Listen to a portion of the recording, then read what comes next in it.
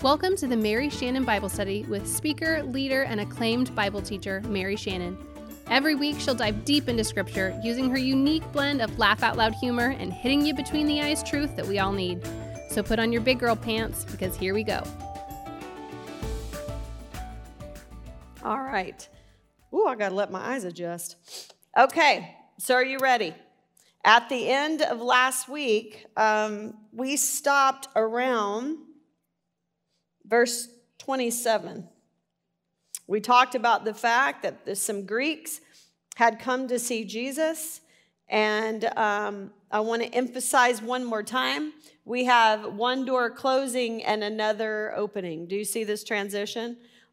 We have a door that's beginning to close on Judaism, but a door that is beginning to open to the world. We're going to see this contrast here where the Gentiles or the Greeks come to, and they want to see Jesus, and yet the Jews, on the other hand, they've seen it all, and what? They refuse to believe, and so when they chose not to see, then they ended up not being able to see, and we're going to see that in just a second. I thought it was really interesting. This is just a thought I had. What are Greeks known for? When you think of Greeks? Philosophy. I don't know what y'all said, but it was funny, whatever it was back there in that corner.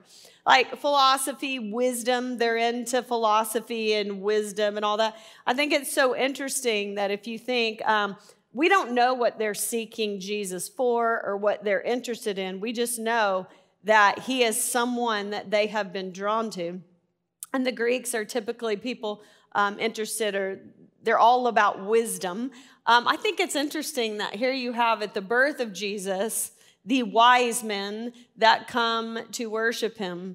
And at the last hour, you have these Greeks, these men of wisdom come to see him. I think I'd never seen that before, and I think that's kind of an interesting thought, how everything comes to completion, and man, the door is about to be busted wide open to the world, but first, his hour must come. And so at the end of last week, we saw that he gave an analogy that any man could understand. He didn't quote the Old Testament. He said, if a wheat, right, if a seed does not die, it just remains a kernel of wheat. But it must die, and when it does, then there will be a great duplication. So we see this anticipation of this multiplication that's about to happen. But first, the hour must come. And we also have a hint, right? In order for there to be multiplication or duplication, it is a death. It is a laying down of life, and that's going to continue. So look at verse 27. Let's just kind of talk through the end of chapter 12. It says, now is my soul troubled, and what shall I say? Father, save me from this hour, but for this purpose I have come to this hour. Father, glorify your name. You realize that John does not talk about the prayer in the Garden of Gethsemane, where he says, Lord, let this cup pass from me, like the synoptics. But in this sentence, he tells us, right, about the agony, about the troubling of his soul. I don't think it's a one-time event. I think he was constantly at this time fighting the trouble in his soul. But he's like, what do I say? Let this cup pass from me? No. This is what I came to do. But it's hard. Father, glorify your name. Then a voice came from heaven. I have glorified it, and I will glorify it again. The crowd that stood there and heard it said that it had to have thundered. Others said an angel has spoken to him. Jesus answered, this voice has come for your sake, not mine. Now is the judgment of the world. Now will the ruler of the world be cast out. And I, when I am lifted up from the earth, will draw all people to myself. So here we have an incident where the Father audibly speaks. Do you know how many of those we've had? Do you know how many of those there are? Anytime I ask you a number, just guess 3 or 7. I don't know. What's your thought? 3 times. Do you remember where they were? This is just a little quiz. Baptism, transfiguration, and this right here. And you want to know what all of them have in common? It's about his death. Baptism is a symbol of death and resurrection. At the transfiguration, when he pulled back his flesh, basically, and they saw him transfigured, the glory of God standing in his glory. Do you remember who he was with? Moses, the disciples there. Who was he talking to? Moses and Elijah. And do you know what he was talking about? It says he was talking about his time of departure. They were there to encourage him about the hour to come. I love that whole scene. Peter goes, listen, this is awesome. Let me just build us some shelters and let's just stay right up here. This is good. Let's just stay here forever. And he's like, boy, you've missed the boat, right? No, this must happen so that glory will happen in the end. And trust me, you're going to want to build a shelter there, but you won't have to because it'll be a mansion. So it's all about his death. And in this case, and he's saying, this was not for me, this was for you. And here are 3 things he says that are going to come out of it. He says, now is the judgment of the world. Now is the judgment of the world. So what is about to happen? His hour. This is what all judgment will hinge on. Literally. What did you do with Jesus? All judgment will be right there. The light has come into the world. But those who loved their evil deeds and hated the light turned and walked back to the darkness. But for those who walked into the light, they realized that their works were done through him, right? John 3:19, Hoff-Power version. This is the judgment. This is it right here. This is the hour. This is everything that judgment is hinged on. Did you believe? And doesn't that make sense? What is John's mission statement? I have written these things so that you would know that Jesus is the Christ, and that he is the Son of God. And by believing in him, what does that mean?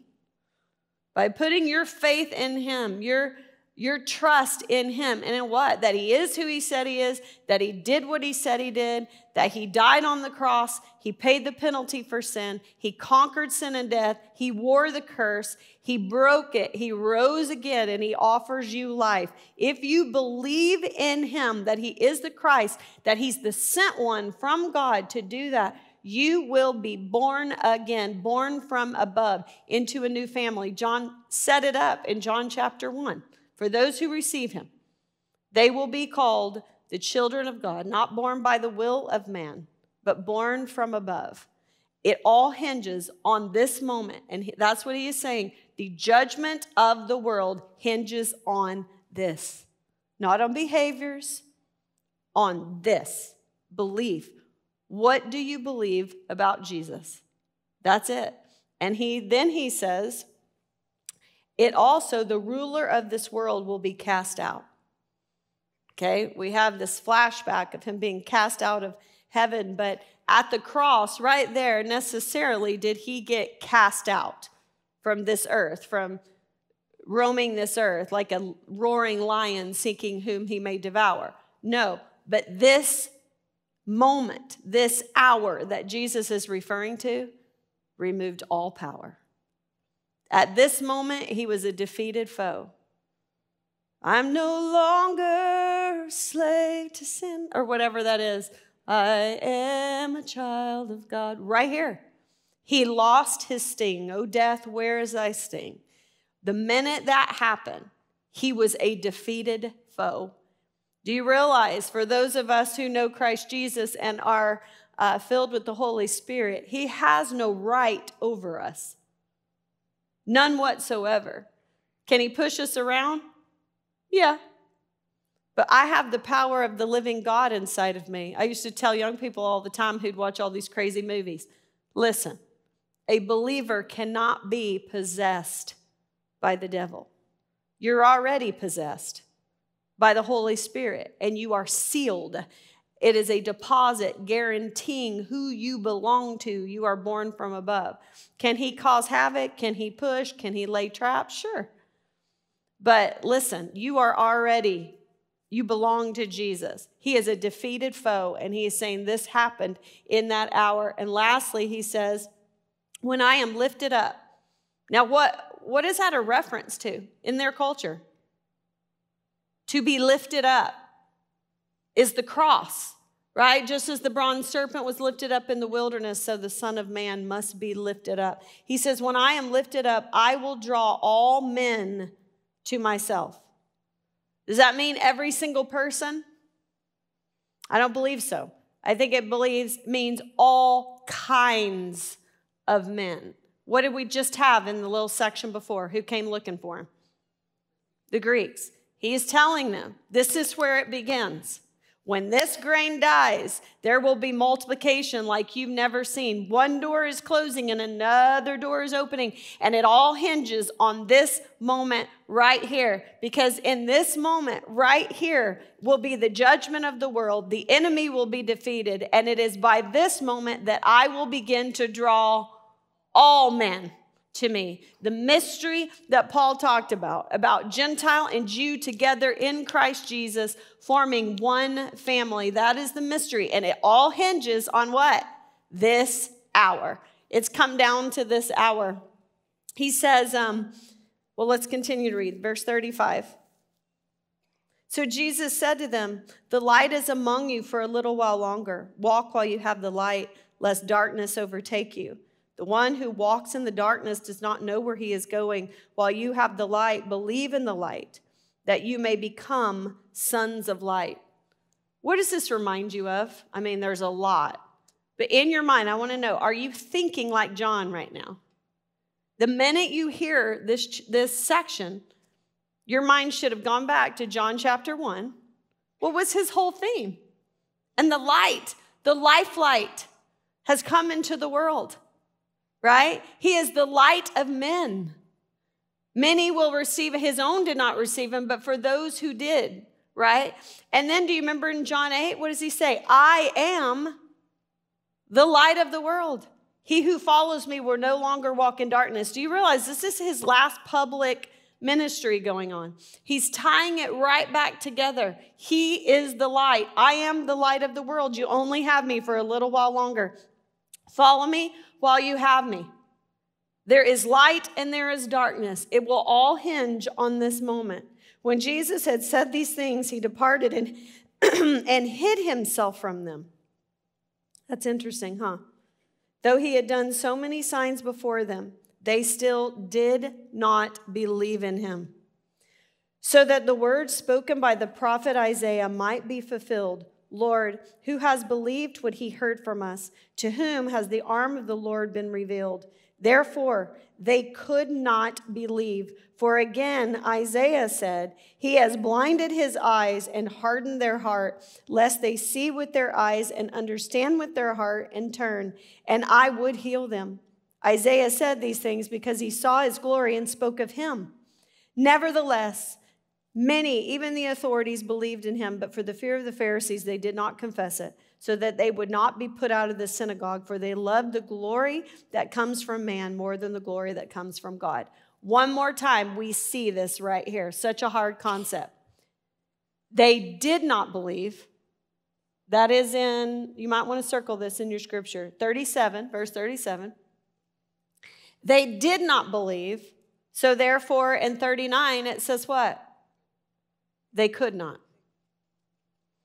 It goes back to the whole conversation when they come to him and say, could you just speak plainly, please? And he's like, speak plainly. I've spoken plainly. Not only that, all of my signs have pointed to where I am. There is literally nothing more I can say or show you. I have told you I am sent by God. Before Abraham was, I am. The Father and I are one. I have shown you literally by my signs that what I say is true, that I have the power to back up my words. I have shown you that I am the fulfillment of every prophecy. I've shown you that I'm the fulfillment of all of your institutions and all of your, I am Yahweh. I am the Lord. I am in the flesh. And you say, speak plainly? I've spoken plainly. The fact is, you will not believe, therefore you cannot see. There is some kind of principle here that if you come to the point where you refuse to see, there will come a time where you will not have the ability. I don't know. how that works. But in here, I believe, listen, how in the world did the capstone become the stumbling stone? Because they closed their eyes and they tripped over it. You trip over something that's right there in the middle of the road. It's plain. It's there. He's the cornerstone to everything. This is the moment that everything is hinged on, and you closed your eyes and you would not see, and therefore he hid himself from you, and now you what? Cannot see. You go back through the Old Testament, that's so hard when you hear, and God hardened his heart, and God hardened Pharaoh's heart. Kids have a hard time with that. But before that, it says that Pharaoh hardened his heart. It seems to me whatever decision we make, God just magnifies whatever decision we've already made. And so we have this concept here, this principle, that if over time you refuse, you will not see, there comes a time where you will not be able, and he is hidden from you. Look at his last discourse in public. And Jesus cried out and said, "Whoever believes in me believes not in me, but in him who sent me. And whoever sees me sees him who sent me." How many times is he saying sent? Are you getting the picture? He is the sent one. And keep that in mind as we go to talk about the disciples when he tells them that the messenger is not greater than the one who has sent them. Because pretty soon, what are they going to be? The sent ones. Okay? So I have come into the world as light, so that whoever believes in me may not remain in darkness. He lit it up, people. We will either follow the light or we will go back to the darkness. There's really nothing in between, right? I mean, if the light comes, it shines. It cannot be missed. You must intentionally go back to darkness. If anyone hears my words and does not keep them, I do not judge him. It's not about behaviors. I did not come to judge the world, but to save the world. The one who rejects me and does not receive my words has a judge. The word that I have spoken will judge him on the last day. The word. There's some kind of commandment, singular, that must be kept in order for salvation. What is it? Look and live. As the bronze serpent was raised in the wilderness, so the Son of God must be lifted up. If you want salvation, what? Look and live. Believe on the name of Jesus, and thou shalt be saved. For I have not spoken on my own authority, but the Father who sent me has himself given me a commandment, what to say and what to speak. And I know that his commandment is eternal life. What I say, therefore, I say as the Father has told me. The end. He ties everything he's been saying back up together. I am the light of the world. If you follow me, you will no longer walk in darkness. If you believe that I am who I say I am, you will be saved. This is what he's saying in summary. Verse 13. Now before the feast of the Passover, hold on, let me get to where I need to go. Now before the feast of the Passover, when Jesus knew that his hour had come to depart out of this world to the Father, having loved his own who were in the world, he loved them to the end. During supper, when the devil had already put into the heart of Judas Iscariot, Simon's son, to betray him, Jesus, knowing that the Father had given all things into his hand, and that he had come from God and was going back to God, rose from supper. He laid aside his outer garments, and taking a towel, tied it around his waist. Then he poured water into a basin and began to wash the disciples' feet and to wipe them with the towel that was wrapped around him. He came to Simon Peter, who said to him, "Lord, do you wash my feet?" Jesus answered him, "What I am doing you do not understand now, but afterward you will understand." Peter said to him, "You shall never wash my feet." Jesus answered, "If I don't wash you, you have no share with me." Simon Peter said to him, "Lord, not my feet only, but also my hands and my head." I just love stinking Peter. Jesus said to him, "The one who is bathed does not need to wash except for his feet, but is completely clean, and you are clean. But not every one of you." For he knew who was to betray him. That was why he said, not all of you are clean." When he had washed their feet and put on his outer garments and resumed his place, he said to them, and I'm going to read that in just a second, so let's break this up. It says that he knew his hour had come. His hour. Sometimes it's fun that when you look at a verse, stress different words and see how it applies to you. He knew his hour. So if I stress that, what does that make you feel? It's his hour. Literally, no one else's. No one else could accomplish what he would. The salvation of the world stood in balance. He had totally revealed who he was if one had eyes to see. And now it all hinged on him. He must finish the job.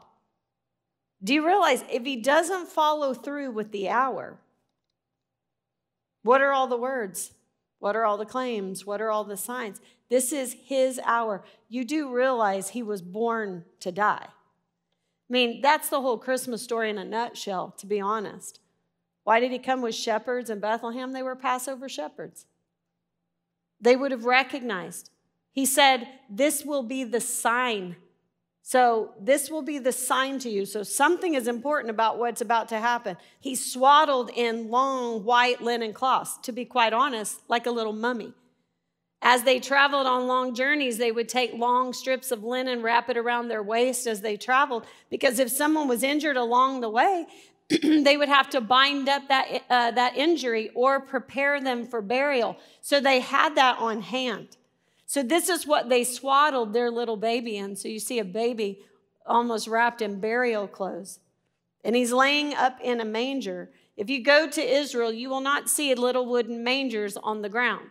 Most of the time, you will see mangers carved in the side of the caves that they would bring in to bring the sheep into shelter, or ginormous limestone troughs that have been carved out as with high sides. So think about it. These are Passover shepherds. If they brought the sheep in and the little babies at night, what would they do with them? Protect them. They would put them up in the mangers as protection, because if the other ones were stirred or something happened and they were injured, you just lost money. That was not going to be an acceptable sacrifice for Passover. So you have these little lambs that have been protected. So he says, this will be a sign to you. Today in the city of David is born a Savior. He's Christ the Lord. It will be a baby wrapped in burial clothes and lying in protection. He is the Lamb of God.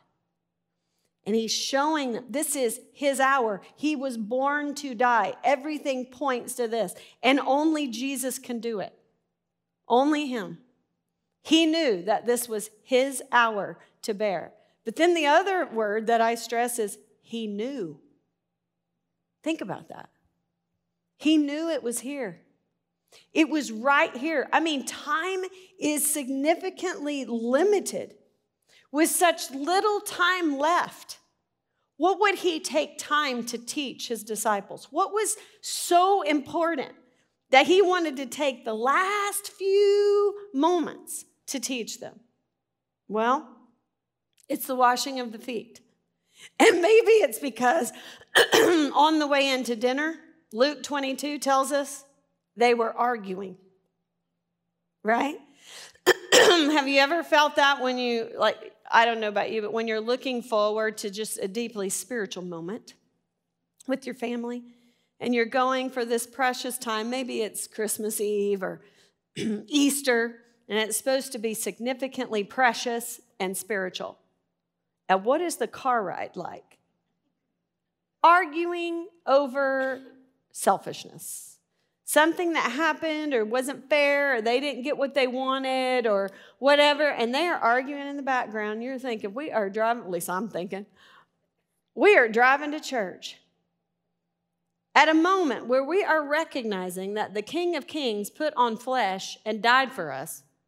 And you fools, I am raising two of the most selfish people I've ever seen in my life.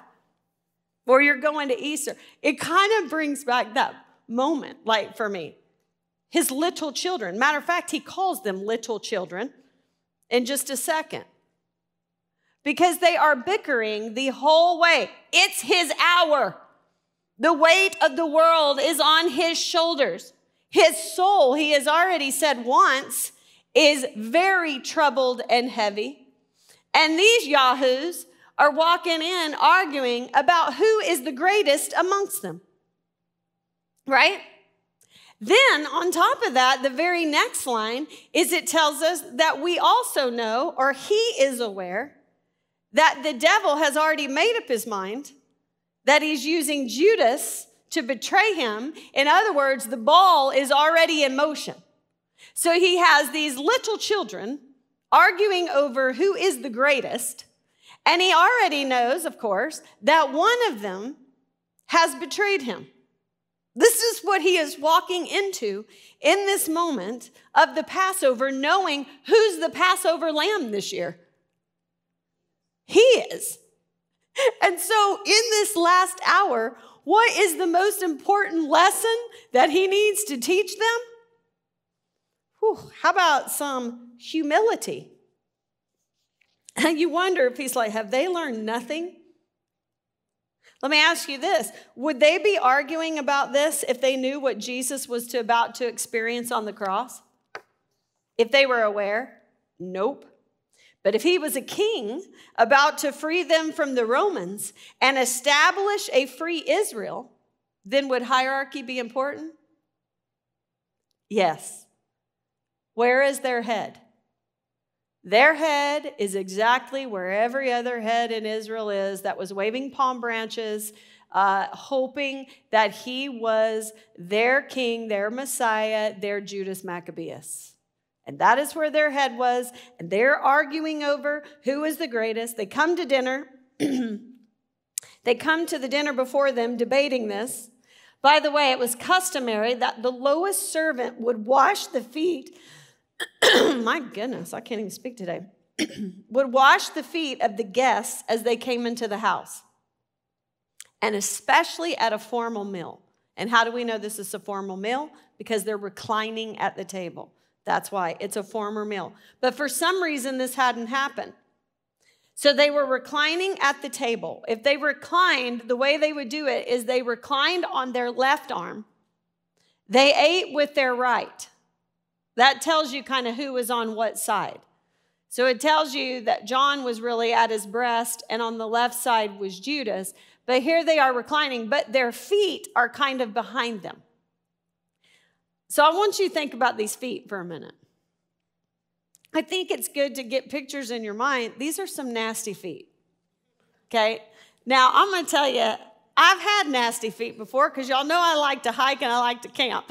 And this cracked me up because I was thinking, this last summer when I camped up in Flagstaff, before I went to the RV park, when I was boondocking, when I was a pioneer, before my generators got stolen. It was so dirty out there that I thought my dad was going to have a heart attack because he was like, you are living in a box of kindling. Like, this place is going to ignite any second, Shannon. Get out of here. Like, dirt, dust everywhere. You couldn't keep it down. It was that orangey kind. And so it was kind of nasty. But I decided one day with my friend, we were going to go into Flagstaff and get our toes done. Well, I did not pay these women to insult me. But they did. And I had my feet down there, and they were like, ooh, you camping? I said, yes, I'm camping. Oh, you camping. Your feet rough. And I'm like, well, but that's just, 3 weeks of camp? These people had open, and I wore tennis shoes. These people had open-toed shoes. Animals were in and out of the streets. If you've watched The Chosen, you kind of have in your mind the nastiness that was going on in all the streets. Let me tell you, their feet were raunchy. They were dirty, and they smelled. They smelled. And if you've ever smelled, I don't know, did any of your kids have the stinkiest feet on the planet? No, y'all are precious. Where you go in the dressing room, and you're like, girl, keep your shoes on. Like, do not take those off. Or the little boys in those sandals. But do you want to recline at a table with that smell? No. Everybody ignored it. There was no servant there to do it. They ignored it, and they go on in, and they're reclining to eat. And I can't imagine the nasty aroma that is in the air. And to be quite honest, by the way, I think they were arguing about their hierarchy. They're arguing about their seat. Because do you realize the most important sat by the host? Have you ever done that too? Have you ever watched people finagle so that they could sit closer to the host because it meant they're more important? Right? I'm thinking, if you invited me, I'm already friends with you. I want to meet these people that are down the table. Right? But they wanted, so who's the most important? They were probably arguing about where to put the place setting. You know, the tag. And they come in and ignore everything that is happening. I'm sure many of the disciples would have volunteered to wash Jesus' feet. As a matter of fact, you would have instances where students would wash their teacher's feet, or children would wash their parents' feet. It was always in that hierarchy of honor, though. And by the way, that was still a really big honorable thing to do, even for a teacher to wash the master's feet. It was really for the lowest servant. But I'm sure they would have washed their master's feet. But by doing that, they would then be opening themselves up to chance that they would have to wash the other disciples' feet. And that they just will not do. That would have just been intolerable to them, and that would be like admitting their inferiority to each other.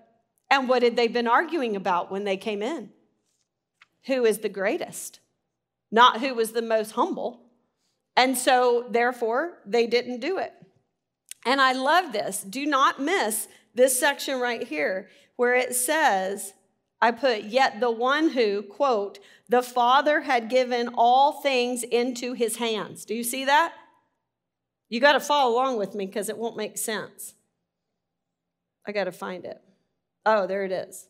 Verse 3, Jesus, knowing that the Father had given all things into his hands and that he had come from God and was going back to God, rose from supper and removed his outer garment. What? That God had put all things into his hands? Think about these hands. These are the hands that hold all things together. All things are created by him, and all things are held together by him.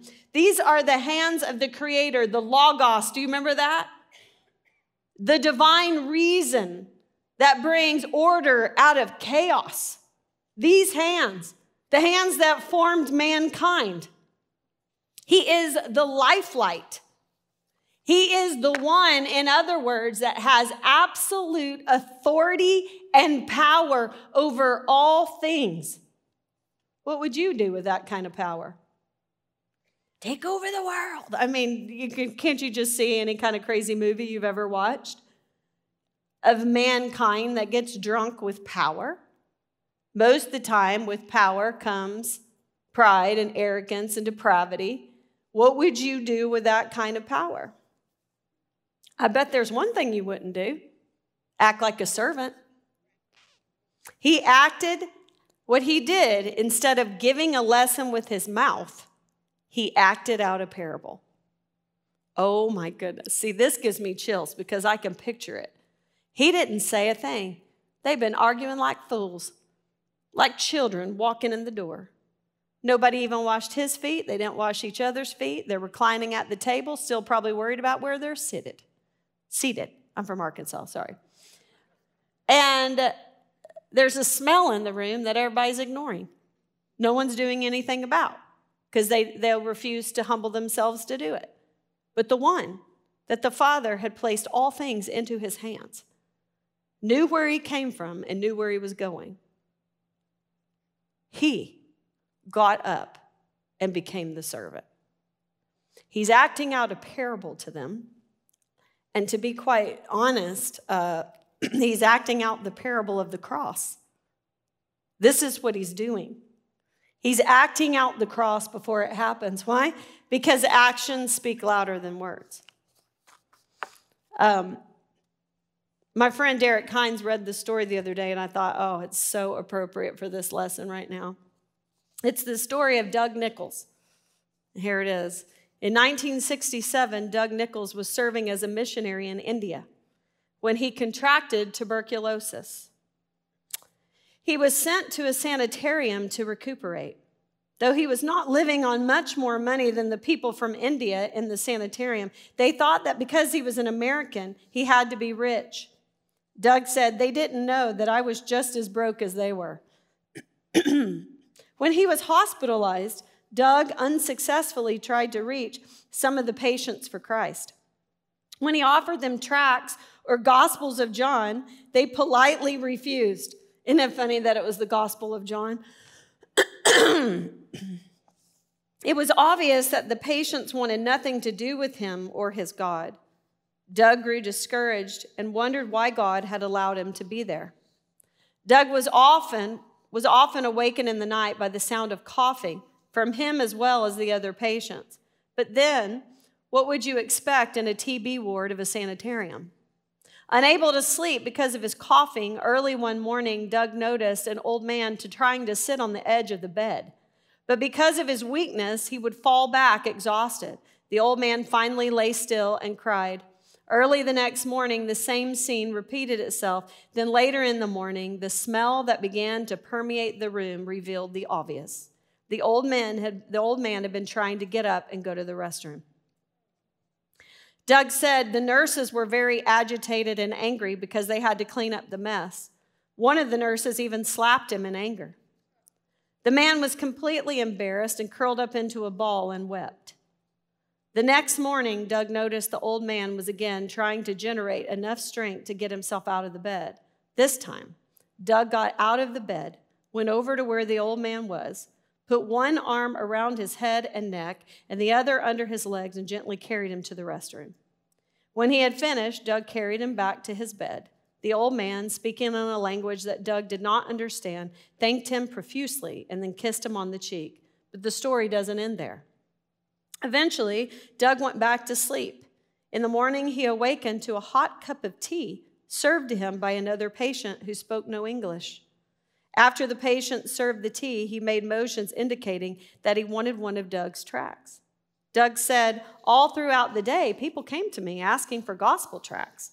This included the nurses, hospital interns, the doctors, until everyone in the hospital had a tract, a booklet, or Gospel of John. Over the next few days, he adds, several told me they trusted Christ as Savior as a result of reading the good news. Doug Nichols said, I simply took an old man to the bathroom. Anyone could have done that. Actions speak louder than words. He chose in this last hour to address this, but not with words. He literally acted out the parable of the cross. It's stunning thinking about it. When you have all power, you know it, you are secure. This is a principle I really want to hit. This would be a great principle to journal about. When you know who you are, you don't have to prove it. Remember what it said before he did this. All power had been placed in his hands. He knew that he had come from the Father and that he was about to return to the Father. How was he able to do this, such serving, such giving? When you know who you are, you don't have to prove it. Your security comes from your identity. Your security comes from your identity. You don't have to argue who is the greatest when you know who you are. And we're the greatest because of what? We've first been loved by the greatest. We are daughters of the King. I'm not sure we can love well or serve well until we first what? Know that. Because it's in our lack and our insecurity that either makes us prideful, boastful, to make sure everybody else knows what we actually don't know, or it makes us so needy ourselves that we're unable to serve. We have to know what? Who we are or whose we are. He knew exactly who he was. He had nothing to prove. He knew that he had come from the Father and he would return to the Father. Do we know who we are? Sometimes we have a lifetime of hearing other people tell us who they think we are. And it takes a while to get those voices out of our head. But if we can get those voices out of our head and say, no, I know who I am. I know whose I am. And I'm going to love out of that. I think that is a huge piece of importance. You know, we look inward to understand. And once we do that, we look to him to serve, to follow. We have to do the inner work to find out where's the lack. What lies am I believing? What is going on? And we do that inner work and we take the lie and we put a truth on top of it. But when it comes to serving, we can't look inward. We have to look at him and follow him. And so I think there's a great amount of work to be done in journaling. And the fact that when it says Jesus, knowing that the Father had given him all things in his hands, he was confident. And that he had come from God and that he was going back to God. It was out of that he was able to remove his outer garment and wrap that towel around his waist. I believe it all hinges on knowing who we are in Christ Jesus. And out of that, knowing his great love for you, that allows us to turn and have a great love for other people. But the first has to be known, has to be accomplished. Guzik does an amazing thing in his commentary when he shows how this is a beautiful parable of the cross. So I want you to see some of these points and you could write it down. And I think you could fill in all kinds of stuff around this. But it says he rose from supper. So he left the comfort of that supper. Well, he also rose from his throne. Remember, before Abraham was, I am. Where was he before he put on flesh? Seated with the Father. He left the throne of glory. And it says that at this dinner, he laid aside his outer garment. Let me read you a couple of verses. Philippians 2:6. In Christ Jesus, who though he was in the form of God, did not count equality with God as a thing to be grasped, but emptied himself by taking the form of a servant. Beautiful. That goes right with that. John 10:18 reminds us where it says, no one takes it from me, but I lay it down of my own accord. I have authority to lay it down, and I have authority to take it up again. This charge I have received from my Father. I love the fact that in this story, he takes off his garment and lays it down, but what does he do when he's done? He picks that right back up. And so you have this. So he laid aside his garment. He laid aside his glory. He took a towel and he girded it, tied it around his waist. He took on the form of a servant. He poured water into a basin. He poured his blood out on the cross. And when he was finished, he sat back down at the table. And when he was finished, what?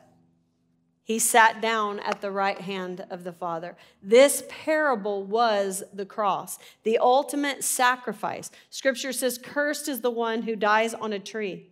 The hands that held all things together wash their feet. What excuse do I have? The hands that held all things together wash their feet. Commentator Bruce says this, the form of God was not exchanged for the form of a servant. It was revealed in the form of a servant. Where do you think Peter learned the concept of 1 Peter 5:5? Look at that. 1 Peter 5:5. He says this, likewise, you who are younger, be subject to the elders. Clothe yourself, all of you, with humility towards one another.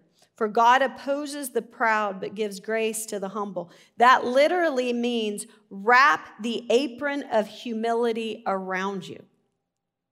That's what that means. Let me read it again. Likewise, you who are younger, be subject to the elders. Clothe yourself, all of you, with humility. What does that mean? Tie that towel around your waist.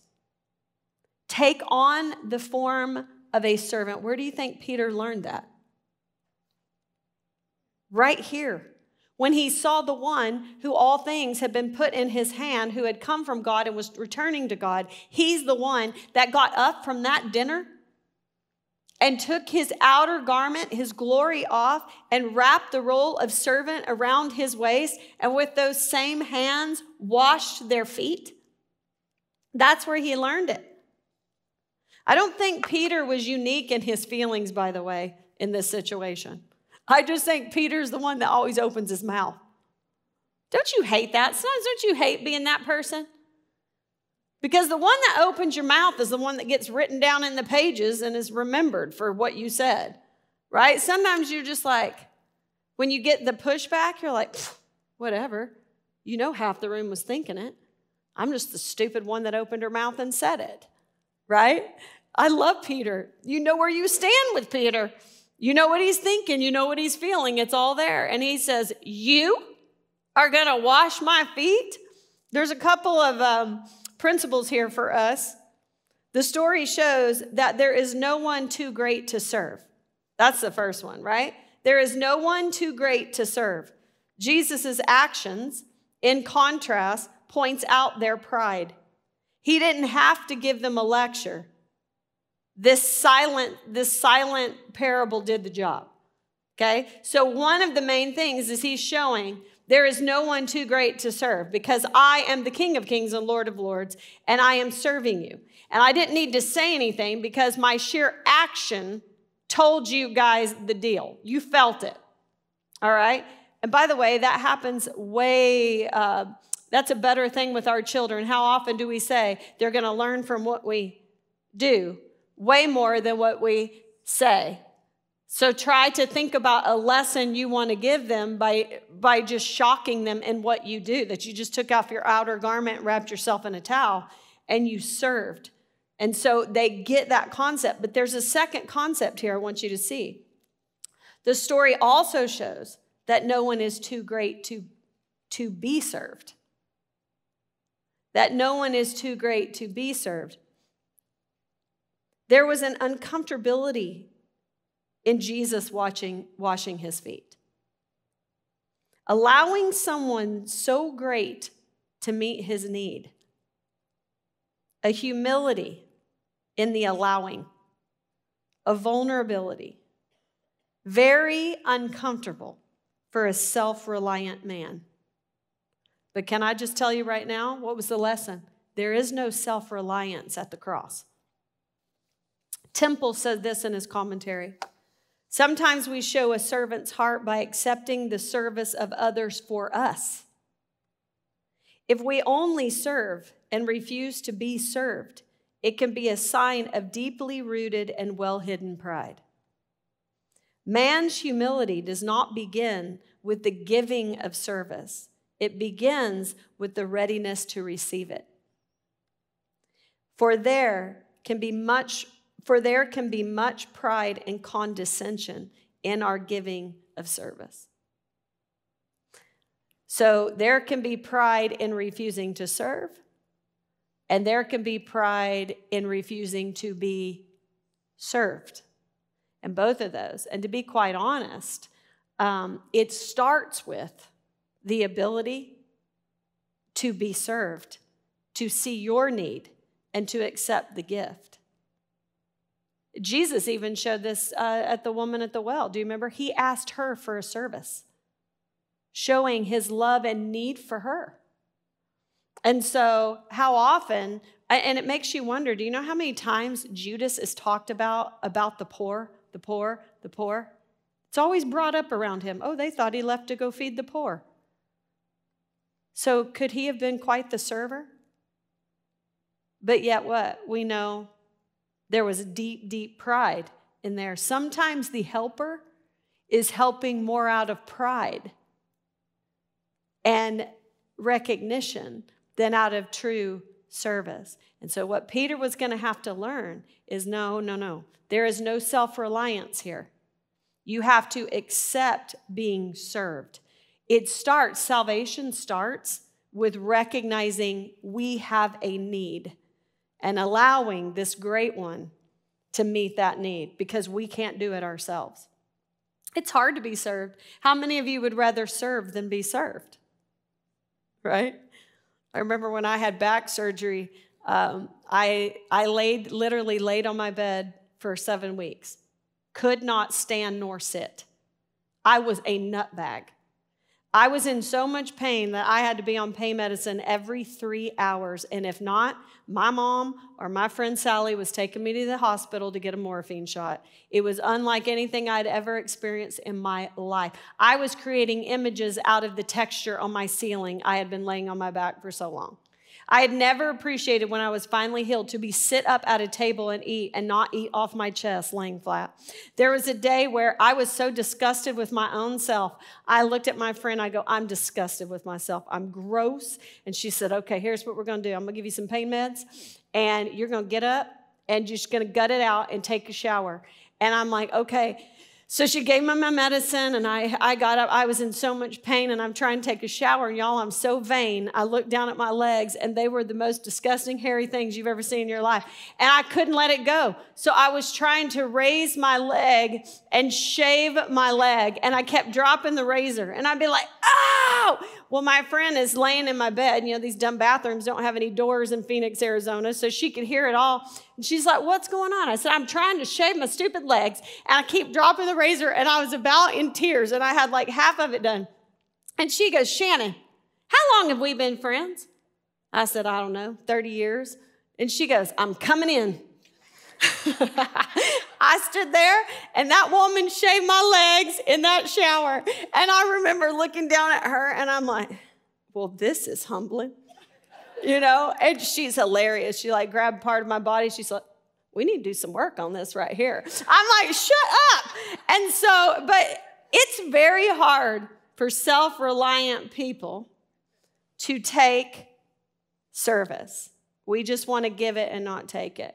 And when we come back, we're going to finish this story here that, to be quite honest, this humility that comes from being a servant starts with the fact that we have to realize that we were not self-reliant. We're not naturally servants. We are naturally the ones that bicker on the way in the door. But when we experience the one, that all power lies in his hand, and he took off his glory and put on the form of servant.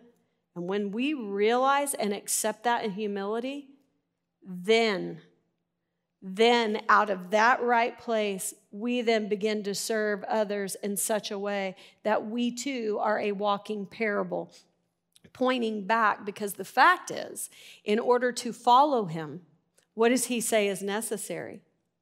We have to pick up our cross and follow him. And I'm going to tell you right now, there are certain people I don't want to love that way. I don't. Not at all. If they're in the room, I want to leave. I don't want to serve that way. I don't want to love that way. I don't even want them in my world, if you're like me. But I swear, every time I see this, to follow Christ is completely upside down. I told a group on Tuesday night, literally, I need to write down in a journal what I want to do and then do the opposite. And I know that that's the right choice, because I have to crucify this flesh in order to follow him in this kind of beautiful way. This is just half the story. We'll get back to it next week. But just keep in mind, how about we do this? Anytime we want to do something, just write it down. And then go, okay, what would the exact opposite of that be?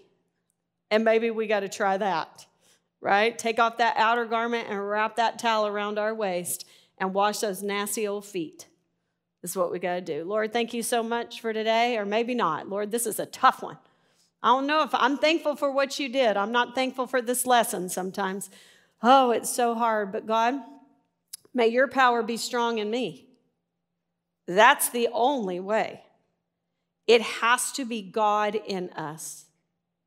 Oh, that hope, Christ in us, the hope of glory. That is how I'm going to bring you glory, is if I follow you in that way, because it is so directly against my nature that it will be a walking parable to others who watch. May I be that kind of servant, not the one who walks in the door worried about where she's going to sit or who is the greatest. Because in your kingdom, the first shall be last. The greatest, the least will be the greatest. So help us to think like you. You showed us the way. Lord, thank you so much that in your hour, the greatest hour of the world, your moment of complete sacrifice and pressure, you took the time to reinstitute or just to reinforce in these disciples what a life of following Jesus would be like when you wash their feet. I don't believe they ever forgot it, Lord. I believe this was one of the greatest personal parables you ever acted out for those 12 men. And you said to them, you won't understand this now, but you will after the cross. And boy, did they ever, because they washed feet until every one of them died. And so, God, may we follow you like that. In Jesus' name, amen. Thanks for tuning in to the Mary Shannon Bible Study. Be sure to subscribe. Shannon also hosts the hilarious and heartfelt Mary Shannon's Table podcast, where along with friends, they chat about life, faith, and leadership. Check out the show now and subscribe. If you want to connect with Mary Shannon, go to Instagram at @itsmaryshannon or visit itsmaryshannon.com.